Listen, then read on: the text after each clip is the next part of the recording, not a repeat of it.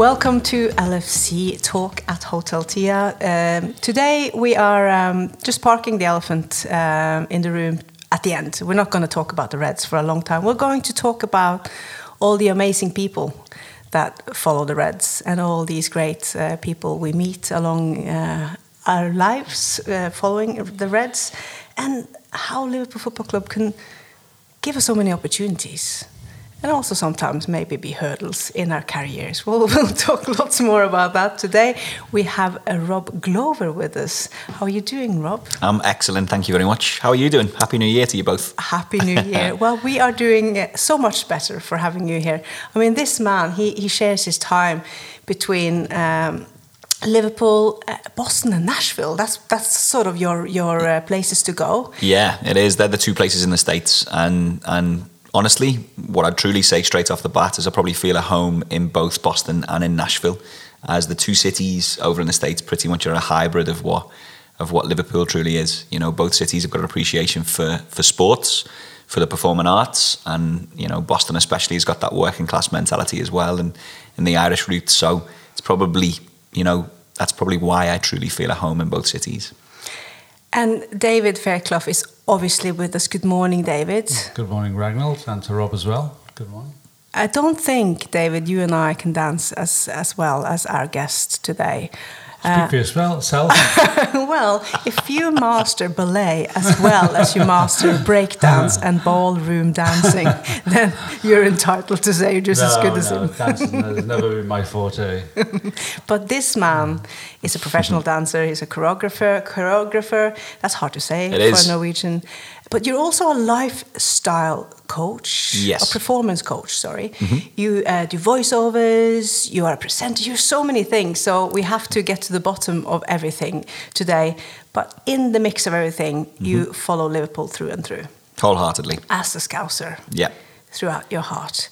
So tell us, how did you fall in love with Liverpool Football Club? You had a blue side across the park you could have fallen in love with too. Could have, and luckily it didn't go that way. That's what I'll say. I mean, you know, the old line, I've been a Liverpool fan since I was a fetus. I don't think I had a choice, really, you know, being born into the family of Reds that I have. That all started really kind of at a very young age, kind of getting taken to the game with both my granddads. So my granddad and my great-granddad. They, you know, the 2 season tickets at Anfield, my earliest memories are kind of being snuck in between the two of them. So it was 3 of us on 2 seats. I'd sit in between the 2 knees, and luckily, even back then, you know, we were in the front row of the old main stands. There was a wall to lean on, the old press. So I still remember kind of being hoisted up anytime we'd scored as well, and kind of being able to see this kind of amazing view in between my 2 heroes, you know. Oh, and talking about heroes, when you move away from your granddads, who was the first hero on the pitch for you? Oof, it's a tough question. I mean, from a managerial standpoint, is what I'd truly say. You know, my earliest memories, kind of growing up within that side. Roy Evans was our manager, and I say our manager because that's what it still felt like, even standing behind. But kind of the lineage within that side, and I'd always say being from Bootle. You know, it was always those Bootle heroes. So therefore, it went from Roy and him giving them Cara his nod and kind of going through that way. Then Gerrard for me, obviously in that lifestyle, but then the more and more that I was always taught about the club and, you know, watching back on everything. I'm a huge study of the game. And this man sat next to me over here as well, kind of the ins and outs of all of that and over the years of the team. Hero is a difficult word when you're talking about sports, in my opinion. And I think that the term can be lost in many different ways. So ultimately, what I'm really trying to say is the team itself had that status more than any individual, David, is what I truly say. Isn't that interesting? Because you've been talking about that too, you know, how the legends are being overused. Do you see footballers individually as heroes, or is it more like a team hero team? Well, I think... you know, we grew up in a different age, Rob and I, and I go back a long, you know, quite a way, I think. The 60s was obviously a dramatic era to watch Liverpool and the development of, you know, the domination of that Shankly created. And I have to say, the way I looked upon it in those days was emulating and playing like, your favourite kind of thing. And whilst probably not fully appreciating what Cali did and what he was to the team, because as years have gone, we've respected Cali more and more. My hero was Roger Hunt, and obviously the goal scorers were the men that the attention kind of falls on, and trying to recreate his moments in the street. And in my developments as a young footballer, it's kind of emulating what the likes of Roger did, Peter Thompson perhaps, and who was a little bit more sort of like a ball player than maybe Cali was, who was a bit more, as I say, a worker, and but one that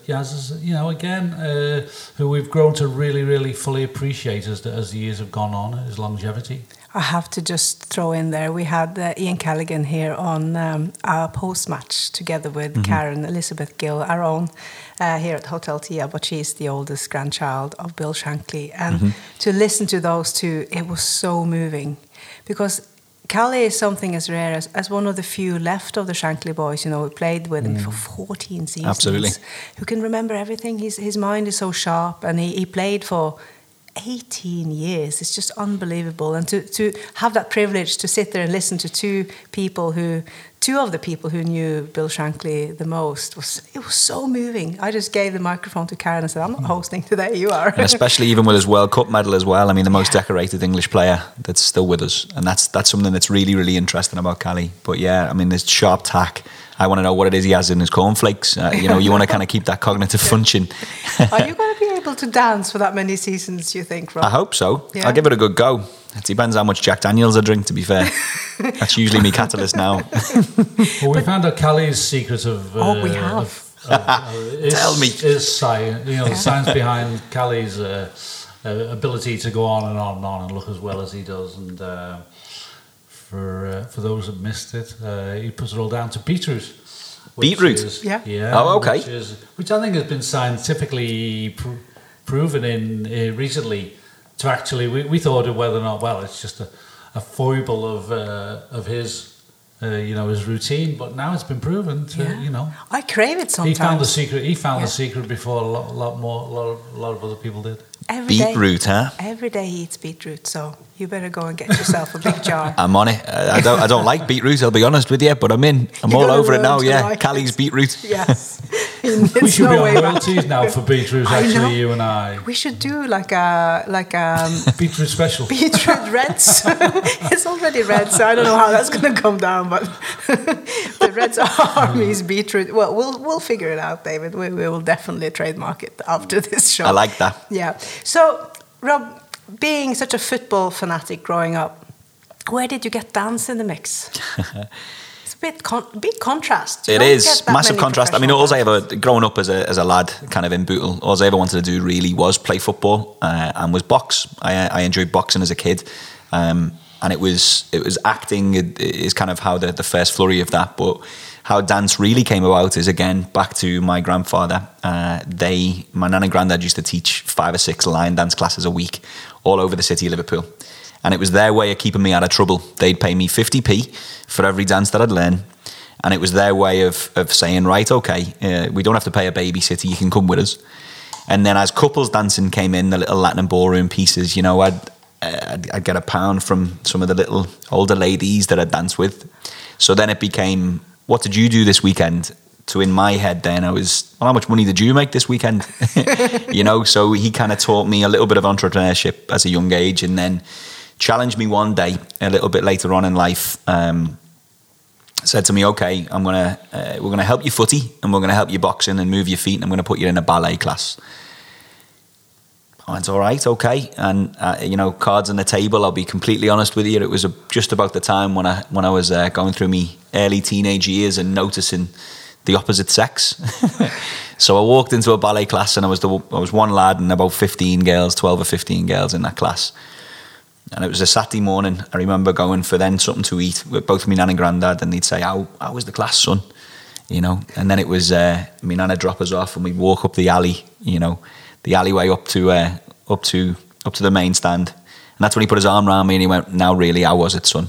And I went, "Okay, I get what you're saying." But I remember leaving that class and feeling like I could truly express. And that it's something that was unlocked in me, that I could move and I could use my body in a totally different way, but I could get creative and I could escape. And then the more that I stuck with it, the more then that I was dancing with a lot of older people. Probably 3, even 4 years older than me at the time. So that kind of development of me being around and then having to take care of those people, that was something that was there, and through connection and through physical touch, that was non-violent, it was non-aggressive, and it was something that was pretty pure in me development age. So I always look back at that. What's kind of crazy is, at 14 and 15, I'd be taking over their classes as well. So I was always teaching at a young age. So wow. When they go away for 2 weeks on holiday, here's me, even at 12 and 13, 14, 15, I'd be looking after their entire class. So the whole roster, the whole 6 lessons each week. And then at 15, I was teaching over in Finland and Germany and Switzerland. I had about 40 or 50 students in each country at that time, which was a bit crazy. It's even weird saying that out loud. But luckily my school, when I was at high school, the head of my year, a guy called Mr. Moran, he kind of saw what it was that I was doing. And I knew I had to go to school 3 days a week. So on a Thursday night, I'd leave on a flight to wherever that was. I'd teach kind of over the weekend. I'd come back on a Sunday and I'd have the Monday to kind of rest.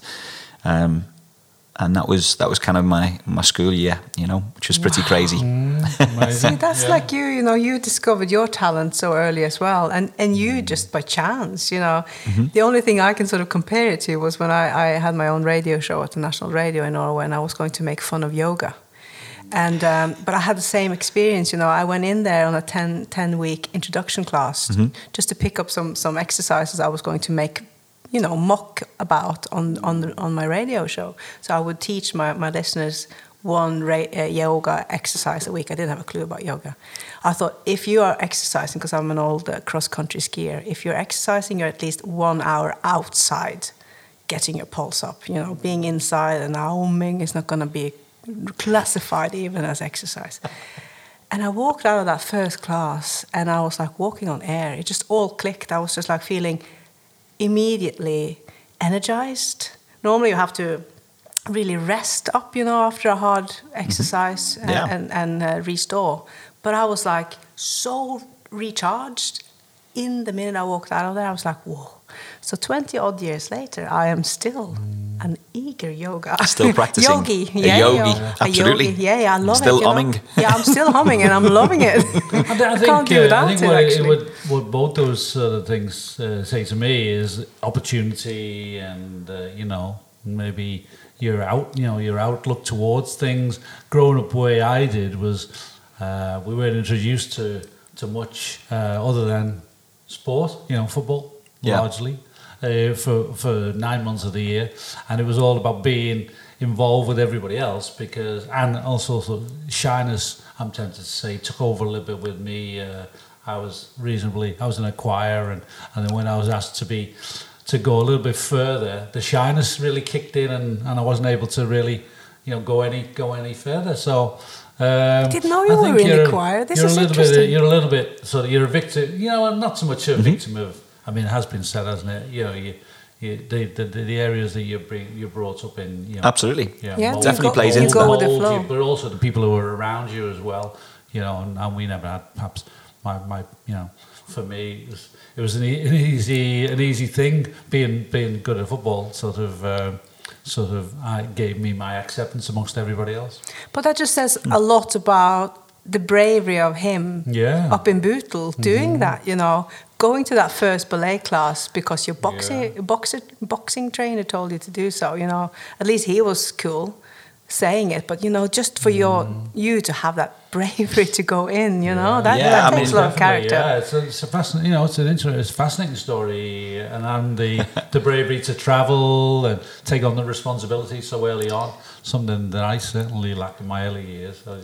But I think it's interesting on that standpoint, though. It's also in our DNA, to have have that kind of bravery. And I'd say even in, it's probably even at that, I started out talking about Boston and Nashville, but I'd say even in Norway as well. And it's probably why the Norwegians and the Scousers really truly get along as well, is it's having that in our DNA, meaning as a port town, as a feeling town, if a ship's coming in and there's only 100 spots for work, but there's 10,000 people looking for that job, it's how do you stand out amongst the rest? It's that survival of the fittest mentality that's within us. And then it's interesting even kind of saying, you had that outlet of then football, and you were lucky that you had that outlet of football. But I'd also argue that that's something that you gravitated towards and you were nurtured that way as well. And it was something that was an outlet. So I think, the common denominator there for me, in my opinion, is movement. And I feel like that the education system, this is going to get really deep. Wow. The education system as a whole, we are educated out of movement. And I'm addicted to the root of movement, no matter what that is, whether it's golf, whether it's boxing, whether it's playing football, whether it is yoga. But again, coming back to it, we're educated out of it. And what I mean by that is the education system as a whole, especially in Western cultures, is there to design to educate educators.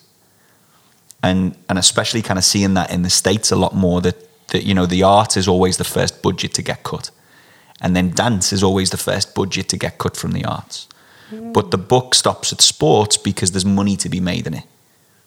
So there's this pecking order of where sports really is in that realm, because there's money to be made. And it's an interesting thing now, the collegiate network in the States, that they've opened up through the NCAA rules and what's called the NIL rules, where now college athletes can quite rightly earn their fair share for playing the sport that's generating income for the collegiate network.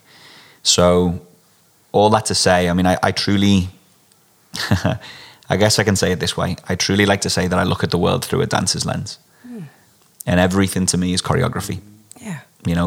Behind the coffee shop, behind the bar, I'm on a plane every other week. What about at Anfield?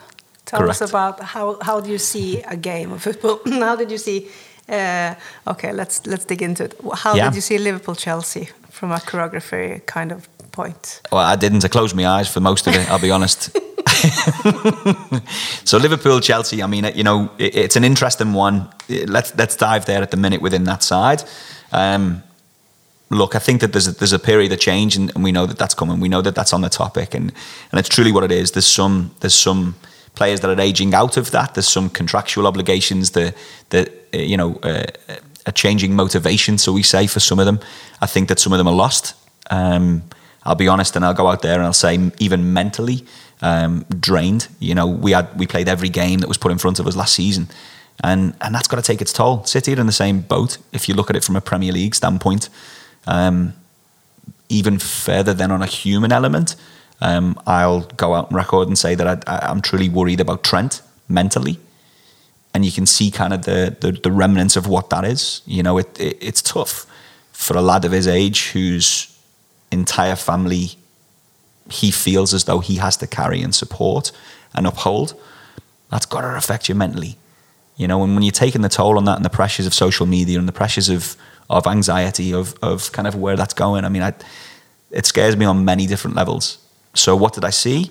I saw a group of tired lads and frustration from Jürgen, and I felt a lot of people around me are feeling that same thing too. But it's unique here, and it will turn around. And the man sat here to my left has been through that in waves and bounds. And from a dance perspective, to answer your question as well in that other roundabout way, what I truly see on a football pitch is movement. And I look for shapes, and I look for styles, and it's body alignment and how you truly control that, how a defender stands with one foot in front of the other, how somebody up front breaks the line straight away, how that high press and what Jürgen's done. So I'm addicted to the movement of it all. And I love looking at that from aerial views or from different angles within a stadium, But the game has changed, not, I wouldn't say dramatically, but it certainly, it's sort of, it's broken up now more than ever before.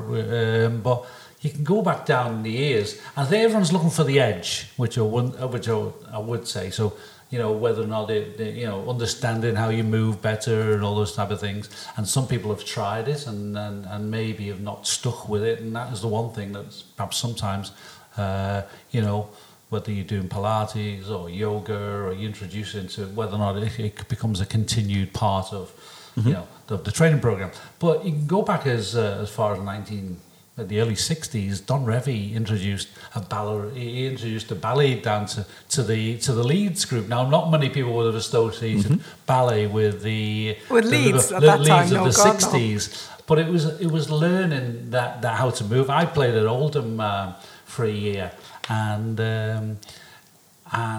Joe Royle had been at Manchester City. Manchester City had introduced ballet as well into their program, and he brought a ballet dancer guy, Lenny Heppel. Have you heard of Lenny? I know who it is. Yeah, absolutely. Yeah. He brought us along, and he had us all doing these things. And there's a little bit of scoffing, and you know, thinking, "Is this mad?" But some people, the penny would have dropped and realised that what he was saying and how he was teaching you to sort of to move sort of could benefit you. The turns, the balance. It didn't last. I mean, even just sort of move, you know, your forward movement. It's a very simple, you know, appears to be a simple thing. There is a science to all this stuff, but it depends how long you stay with it. And I mean, I think the manager at the time, Joe Royle, didn't see there was a great pickup off it from the players, so he didn't carry it on. But I mean, you hear more, you know, you hear all the time. Everyone's looking for the edge, whether or not it's a throw-in coach or it's a whatever. Underwater breathing and mental foresight. How long do you do it for? Do you start it and then say, well, okay, there's the experience, remember it, but maybe you need to have this sort of reoccur, and it's got to be a part of your your training program, your wherever, you know. And it's that continual piece. So movement then into space, and that's the interesting part. So it's providing space, and that's what we're looking for. You're looking for the spaces, you're looking for the gaps. You hear commentary over and over, and we talk about this is the space that they've left or the gap that they've left. So what kind of dance truly is, and it's about filling space and time with movement. And it's understanding kind of what those trajectories are and how you can see that, and it's opening up your mind to see them, to see the spaces, to see the gaps, to understand, you know, the choreography of it. Really, truly what that is remembering something, remembering a routine, remembering patterns. So that's where I'd say the choreography kicks in within a footy pitch, you know. And I see that, especially in American sports, you know, baseball has got kind of a series of, or a script of things that you need to remember. And it's done by little signals or hand gestures or whatever that may be. And in American football, it's full playbook, right? Yeah, exactly. I was watching at the weekend. I mean, it is, yeah. And you see, obviously, there's certain teams come in and go out and all that bit because they've got in their head the specific movements. And but then it's also about reacting to that, countering the movements of the others, because I mean the two teams. So that's where you get you can have the ballroom dance on the pitch. Truly, that's what it is, and it's fascinating. It's fascinating to watch in that essence, and I feel like, you know, because it's so fast paced and because it's so demanding and because there are so many different properties, for lack of a better term, you know, the Premier League, then the Champions League, then what's going on, then the Euros, then the World Cup. There's this dilution again of the sport, and there's so much kind of information then that these individuals have to remember who it is that they're playing internationally. Then there's a break, then there's a different thing. So I feel like we live in a world, even with the phone and technology, we live in a world that there's a wealth of information, and there's a poverty in attention span.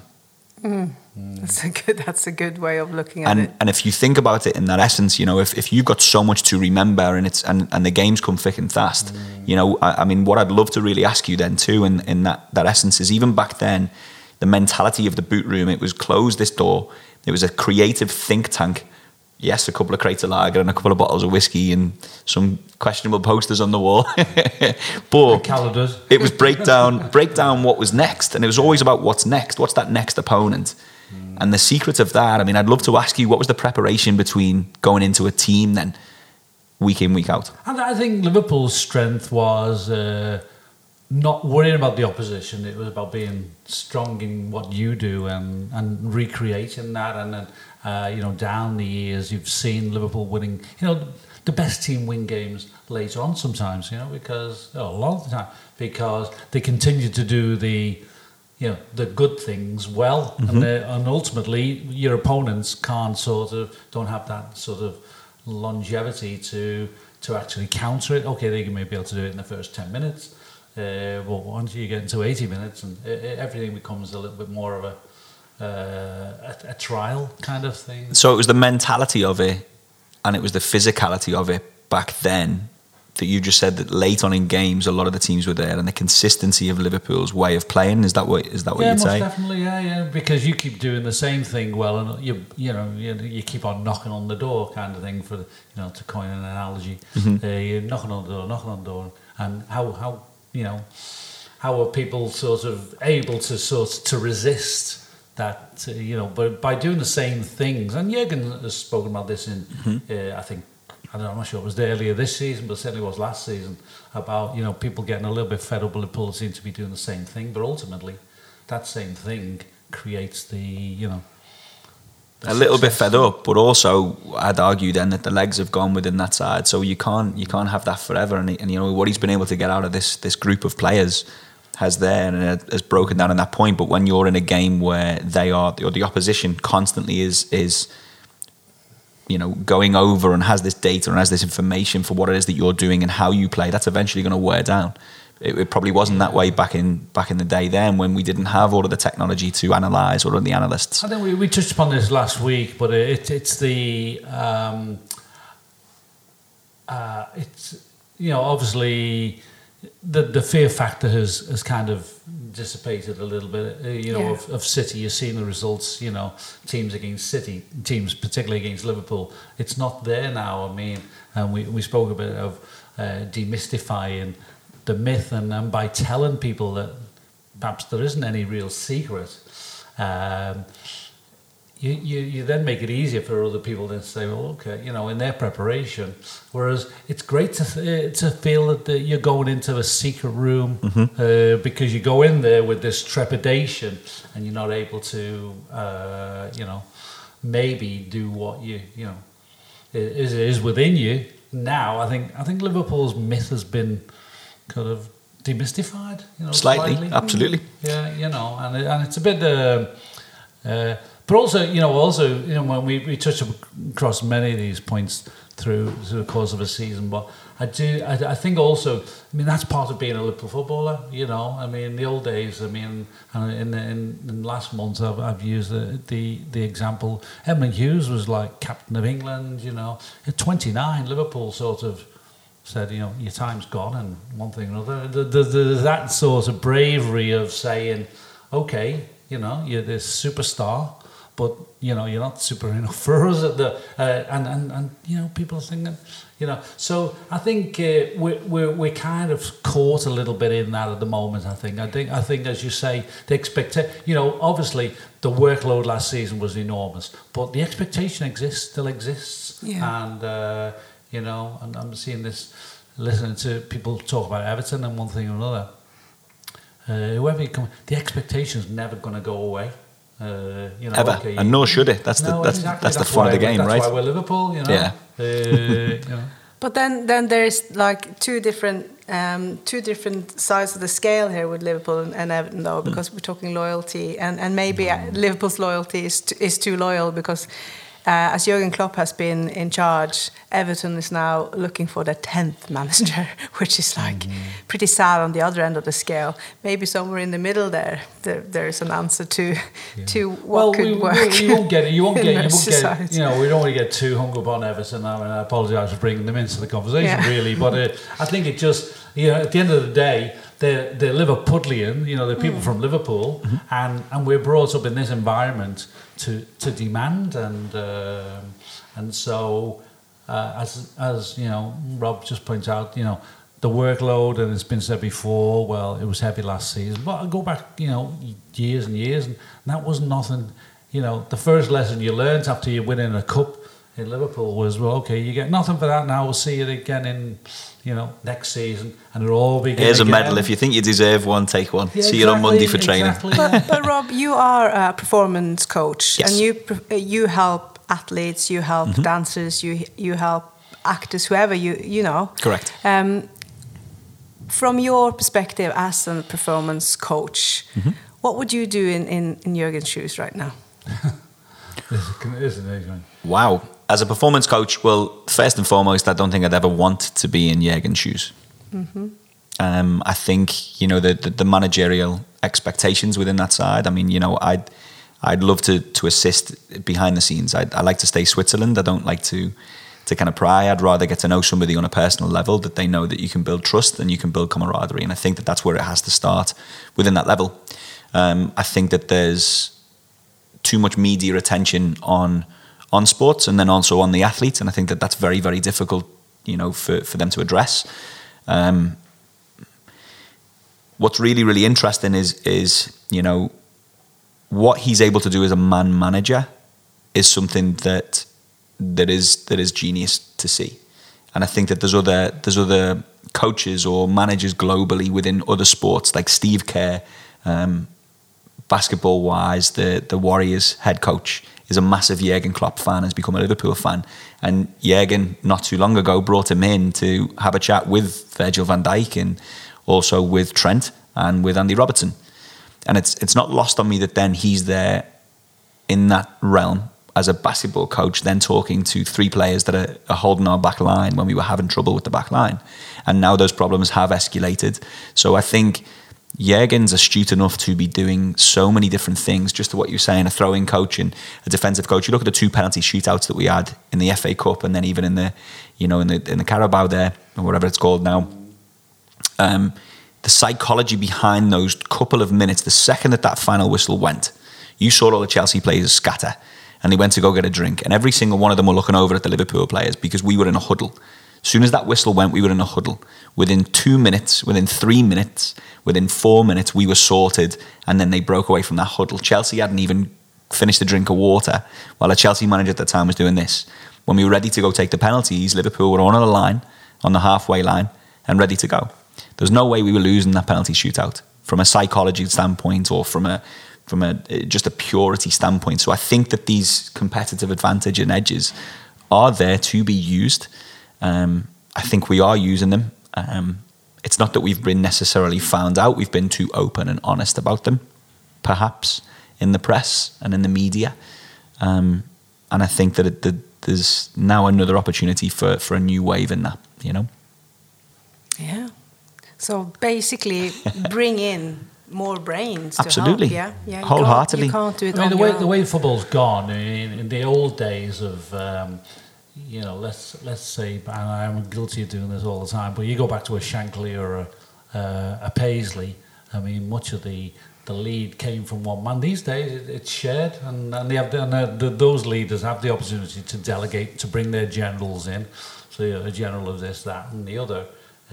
So it's a really interesting sort of period, I think, and the way the game has moved, and such of the fine margins between success and defeat now. I think you have to use that. You just hit something that was really poignant there, and you said that the lead came from one man in that essence. Well, you knew that obviously from within, and then I'd say that the folklore knew that from an external standpoint because there was no opening up to the media. The press conference weren't the same way that they were. There's not this social media play.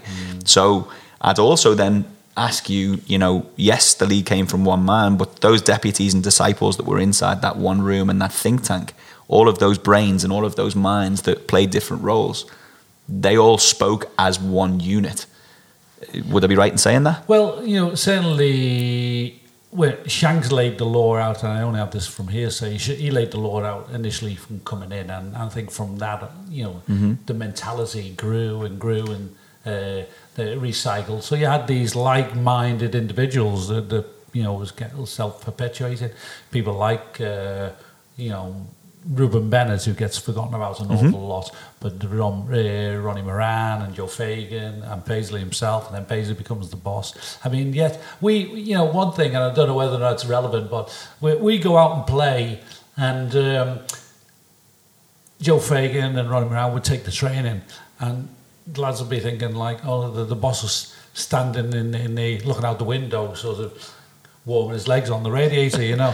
But he wasn't. He was observing. You still knew that Bob Paisley was in the distance. We were concentrating on what we were doing, and whilst Joe and Ronnie were sort of making you go through whatever we went through, which wasn't too scientific, but still in all, Bob Paisley was identifying everything. He was it was like that sort of, the mirror, like a mirror you can't see through, but he can see through the other way. One way. And he was taking it in. So you could go in after training and one thing or another, maybe pulled up and sort of saying, like, your movement's not right, or why didn't you do this, or why didn't you do that? But you're always under the microscope. I don't know if it's relevant, but I mean, it's something that, it is relevant. What you're Absolutely. saying really brings things like that back to me. And when you think of things that you're a part of, and I shared a journey the other day with Phil Neal and what we spoke about before the game and after the game going home. It's really, really interesting even now to know what he was thinking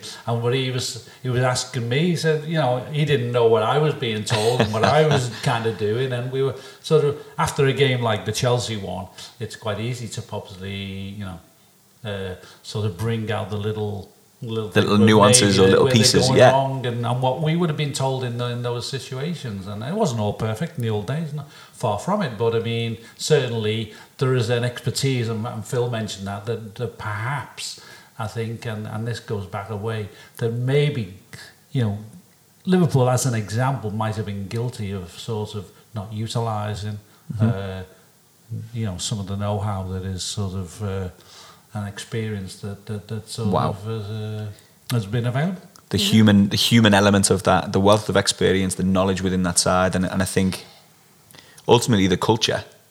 I like to say it this way within that essence. I mean, for my life truly now, yes, the tail end of my dance career. So, I've had a competitive dance career, and, I've done assistant choreography or shadow choreography for Strictly Come Dancing over here, or Dancing with the Stars as it's called in the States. And I've consulted on various different TV shows and events and movies and films, but again, all is Switzerland. So the interesting part is I like to operate kind of in the shadows with the producers and understand the whole orchestra piece of that. It's now, pandemic hits, couples dancing. I couldn't really do much of that, and it was always kind of the case that, I don't want to be competing against 20-year-olds anymore. So it's kind of that cycle again, similar to a football. Within that essence, there's a life cycle to that. Now it's morphed into what I'm doing now. I've got a media marketing and production agency, production company, both sides of the pond, and working on various different entities. I'd say kind of my philosophy on all of that stuff and everything that I'll ever do revolves around three things, and that's content, which is everything that we consume. What we're doing now is creating content. There's content is everywhere, content's in everything we do. But culture and connection. And what is culture? Culture is, to me, it's memories. And it's a series of memories that are passed on to generations. And if you think back to ancient Greece and Rome, and what are these cultures? Well, they are moments in time that were events that were captured, that were stories that were shared, that were passed on. And it's that folklore and it's that culture. So learning from culture within that essence is, if we forget to do that, or societies never do that, then they'll crumble. And connection then is what is the result of that. It creates connection. Culture creates connection. So content brings us together, and that's the wave of the digital era that we're in. But it's the culture of football. It's this is my life. Like, cut me open, and truly that's what it is. As as many of my fellow Liverpool family have, right? And that's something that you're doing as well, and Ragnall too. I mean, it's not lost on me kind of what you've continued to create here within that side. And it's an honour getting to meet you today. But you're a part of all of that culture that's within me and my generations, and it's beautiful to kind of see the passion as well from someone that's an icon within our club. Oh, that's so sweet. Rob, in terms of that, how has Liverpool Football Club followed you in your amazing career and travelling across between continents and being, in such high-performing, high-pressure work environments, where you can't sort of not perform, are you on a movie set or are you on Strictly Come Dancing, and all cameras are on you, you need to perform. How has Liverpool sort of backed you in this and maybe sometimes created problems for you as a football club? Yeah, I mean, it created problems. Let's start with that first. That's just anger and frustration. You know what I mean? If we're playing shite on the pitch, then the rest of your day's gone. You know that totally, right? Still, So whoever it was, wholeheartedly, it'll never go away. You know, so I feel sorry for any of my students or anyone that I'm working with after Liverpool have just got a defeat, and especially if that's early in the morning. You know, you're out in California and it's 7 a.m. for the kickoff time, and all of a sudden I'm going into a rehearsal. God help anyone that's in that rehearsal with me, right? Gonna whip them. So I'd start with that in that essence. But what dance has opened up to me globally is a family worldwide, and that happened at a very young age, and you know, it's not lost on me in my development years and those key years. I was able to be independent, and I was able to be worldly, and you know, I'd stay with families all over the world. But even then, still, my connection back home was, how are you getting on, son? That's fine. Do you see the Reds today? So my entire life revolves around the Liverpool fixture list. No matter where I go, everything that's scheduled, every dance partner that I've had, every production assistant that I've ever worked with, this is non-negotiable. If you want me, there's a match on, and I'm either watching it or I'm making sure I'm listening to it at the very least. That's also opened the door then to a global family of Liverpool fans. You know, I remember even being over in Japan, and I'm teaching all day, and then it's 2 a.m, 3 a.m, that the game's kicking off. So I've taken a train for an hour and a half across. I've ended up in a pub in the middle of Japan somewhere watching a match, and I realise I'm about to get the train back, but the trains have stopped. So then I'm like, well, I start teaching at 9 a.m. What time's the first train? The first train's not till 6. Well, what do I do now? End up in a karaoke bar with whoever it was that I was watching the match with. And now, you know, I've birthed a new relationship and a new connection based on the culture and based on the history and the heritage of all of that. And I think, you know, what this club has been able to give me and all of us that are part of this family is a family that's global, you know. What about you, David? You know, you travel a lot too. You love being out and about. How has Liverpool Football Club helped you get around after your playing days? Well, you know, I've been fortunate to be a part of a very successful period, which I think really, I suppose, the fact that, I mean, I'm very fortunate, and it's not going to keep you. What's the word? It doesn't keep you, you know, put food on the table and all those type of things. Keep you warm at night. But it's lovely that people come up to you, and I mean, I was out on Saturday evening. We had dinner somewhere, and you know, people come up and recall memories and all those type of things. So I've been very, very fortunate. I think I've said before. I know I have said before, but I mean, I grew up on the memories of Ian St. John and Roger Hunt and those type of things. And to think that, you know, I would ultimately play for Liverpool and actually leave a memory that is sort of has stood the test of time, certainly modern time anyway. I mean, it is really refreshing. And my daughter was with us on Saturday night. I mean, people who are with me, you know, family, they get embarrassed by the fact that people sort of recall things. But at the end of the day, it's only football, you know, only football. So I've been very, very lucky to have been, you know, able to sort of to play a little piece in, you know, Liverpool's enormous history. And it's opened doors for you business-wise as well, with companies and shares in companies and carrying that as well, which is fascinating how your name lives on like that as well. Well, one or two people are maybe intrigued sometimes if maybe they get a phone call from me, you know, they probably use it. Maybe not for the reasons I ring, but they want to talk about, you know, maybe it's a memory of the watching Liverpool down the years, you know. Maybe even Saint-Etienne, you never know. That might come up in that phone call.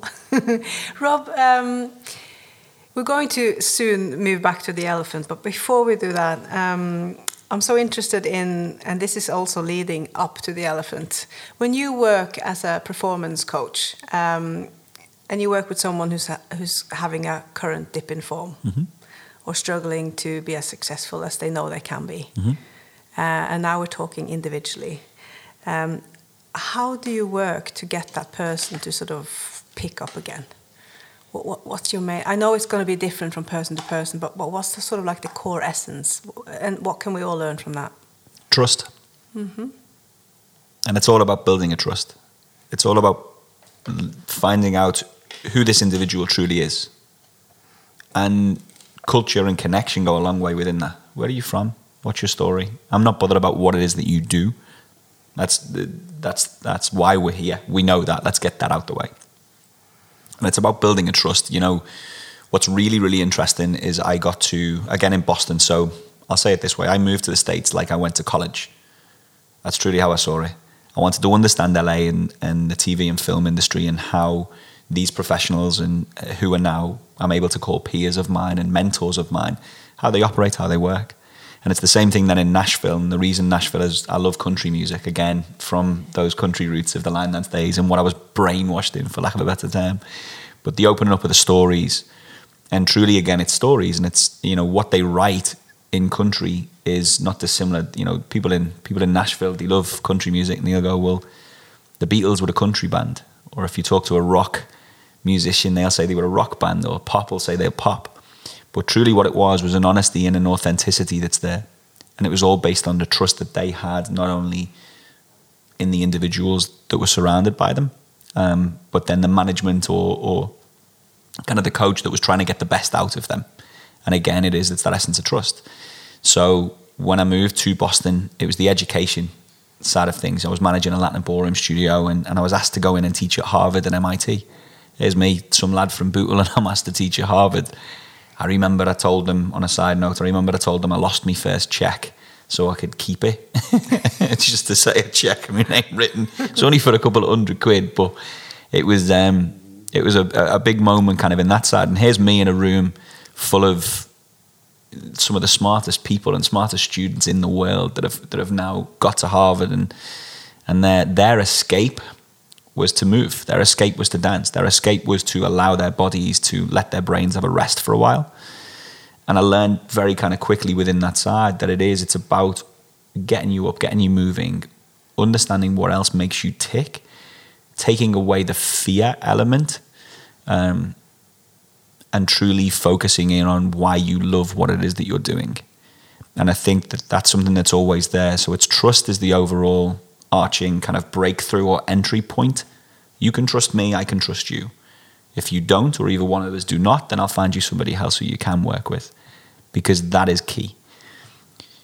The other part on that is I'll only ever really open up to people that truly operate from a place of love. And you can operate out of love or operate out of fear. And, you know, you can operate out of love and act out of fear. Fear of finance, fear of gain, fear of personal wealth, fear of success. That's real. But again, at the nucleus, if you operate from love, or on the flip side, and out in LA, I found this, is that a majority of people, or a lot of people out there, operate from fear and act out of love. Hey, how are you? It's good to see you. I can help you. Let me do this for you. The ones that truly then succeed are the people that truly operate out of love and act out of love. That's the magic. They're the ones that break through. If you can operate from a place of love and then you act out of a place of love in whatever it is that you are doing, and you give it 100%, then that's where it can go. So it's understanding all of that. And I hope that that's kind of a bullet point way of what it is that I would work on with people and have them understand, break down where they're at and whatever struggles it is that they need to overcome. I just think then, David, I've just realized why your side was so successful. Because so many of you were local lads, loving your team. You know, you grew up like yourself, collecting autographs. You loved the team. You played with love, and you acted with love because you loved the fans because you'd been one of them. Don't you think that's something there? I think this is really making sense to me. The inspiration is the people that you come from. You're living out people's dreams when you being fortunate enough to be there, and sometimes you don't think about it at the time, but sometimes you get not a fair crack of the whip, but I mean that respect that you get because you say, come from Everton, come from Cantrell Farm or wherever you grow up, people still say he was one of us and all those type of things. It's sort of, I don't want to get too emotional about it, but it is there is a love there, and it's very it's enormously deep. It's part of you, and all those things. You said something that was very poignant there. You're living out people's dreams. That's truly what you got to do, but don't forget your own dreams that you got to live out too, and that's something that you share, with the people that were on the stands and the terraces and your playing mates. And the other interesting part that you said something straight away that was really poignant to me too was emulate, and you used the word emulate several times, and you wanted to emulate what it is that they do, and it, in music's kind of, if we think of a tech standpoint or kind of the Napster moment that sports is maybe looking for, or whatever the Spotify thing is, music's far ahead than sport as an entertainment genre right now. And the greats in music emulated the opposite sex, right? So, and I know that sounds a little bit mad, but just kind of a phrase that's always kind of stuck with me is, if you think of Steven Tyler and Aerosmith, that was Janis Joplin. If you think of everything that Michael Jackson and Prince did, that was the other side of Motown. And it's so fascinating when you start to think about truly the emulation of the greats. I mean, Freddie Mercury emulated 3 or 4 different people, but then found his own niche within that side. So it's okay to emulate, and it should be encouraged. To emulate the other players that are on that pitch and players that are around you. It's okay to emulate your own teammates. And I'd ask you, kind of in that essence, even within your own teammates as well, was there any kind of layer of that too? I don't know, really. Not so much amongst sometimes you saw examples of saying, "Oh God, I'd like to be like him," and act like him. I mean, it could only be one Suey, for example, dressing immaculately every day and one thing or another. And you kind of rubs off on you. You think, well, I'm not going to go in sort of like scruffy jeans right. or something like that. So different things. We all kind of had I think there was a great belief in the ability that each other had, but definitely certain things about personality. I want to be like that. Yeah, you know what I mean. I remember saying about I remember going through. I went to Harrods once with Kevin Keegan and walking a step behind him, and just watching how people sort of, that's Kevin Keegan, wow, and that type of thing. And you think to yourself, one day, I might walk through a town, and thankfully it did happen. And my kids have sort of said, said my daughter said to me something last week. Said when we were growing up, and I thought, why does everybody know my dad? And my dad seems to know everybody, but that made of Liverpool. Well, all over. I said, well, I remember being in Florida one time. We went on holiday, and I remember the kids saying to me, "Why is everybody looking at us?" Because we were standing there waiting for a car kind of thing. It's not, it's only football. It's only football. I'm not a movie star or anything like that. But that's not only. Come on, football isn't only. It's the third time he said that. We're going to let him get away with it for right now. But no, my kids are really taking that. Say it's funny that we talked about something like this last week, and she sort of said, I thought, why does my dad know everybody, and everybody knows my dad, and all this type of stuff. So it's I've been very lucky. I was with somebody yesterday, and they asked me what I used to do, and when I told them, I said, well, I played for Liverpool. It was part of the conversation, and it was like, wow, it's kind of thing. So it's something maybe that we got used to. And I said, I'm digressing here, I'm flying off on a tangent. I'm loving it. I love it. Absolutely. Please do. I said to, nearly the weekend we were walking, I said, was there ever a time when you took it for granted that every day, every Saturday you played for Liverpool? Did you ever think that one day it's going to be your last? It's your last one. And I think we're guilty maybe of doing that we just thought it's going to go on forever and going to last forever. But the lads all, I think there's a huge, when we get together and we talk about different things, I think it still comes across there's a great respect for each other and what we were all able to contribute to. Talking about lasting forever, this is just a little piece of memory. Kevin Keegan called me the other day, and I didn't manage to pick up the phone quickly enough, so he left a message, and that's the first time I've ever saved a message on my phone. I was so proud. Kevin Keegan called me. Well, you didn't ring me back last week, so I'm jealous. I'm really jealous. I said, what have I done wrong? No, I'm sure you're okay.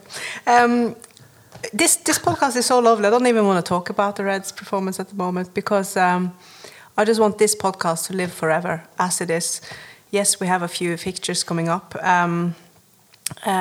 but Let's do an overall sort of, instead of going into the Chelsea game. We've analysed it in dance. I like that, and in psychology. So we've done that now. But if we look, and this is the last question before you will end this podcast by sharing your best Liverpool Football Club memory with us, Rob. Looking ahead now, if we are realistic, because people are really starting to hang with their beak. You know, there's a lot of negative fans, and I didn't sit in my normal seat this last week, and the guys behind me, they were so negative. I just could not believe what they were shouting to the pitch to our own players. That's something, you know, people can just reflect on as I'm saying this now, to get behind the team. But if we are being realistic right now, what outcome can we expect from this season? It's a tough one to answer. What outcome can we expect? We can expect that this season is going to continue the way that it started. We can expect the volatility, and it's an interesting one. If you're looking for placement within that side, let's hope and pray that we make the top 4. Can't see it happening, truly.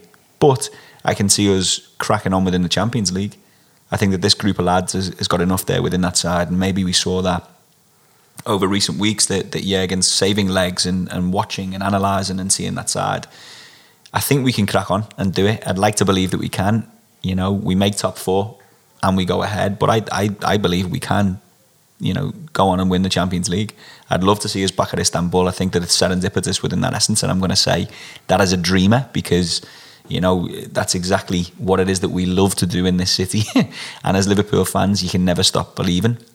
Real Madrid are not going to be a pushover. It scares me that it's the other way round, that we've put at Anfield first. It'd be amazing if it was that way and we could emulate. But this man's been right the way through anything within a Champions League scenario or in that European Cup. But I digress on that side. I'd like to believe that we can go on and lift that trophy and lift that Champions League, and it'd be an amazing success story if we were. I'd say that it'd really kind of hit home at just how lucky we are that Jürgen Klopp is our manager, you know. David, what's your perspective? Well, before Saturday, people were sort of asking, forecast and all those type of things. I said, you know what? I said, I really don't know what to expect.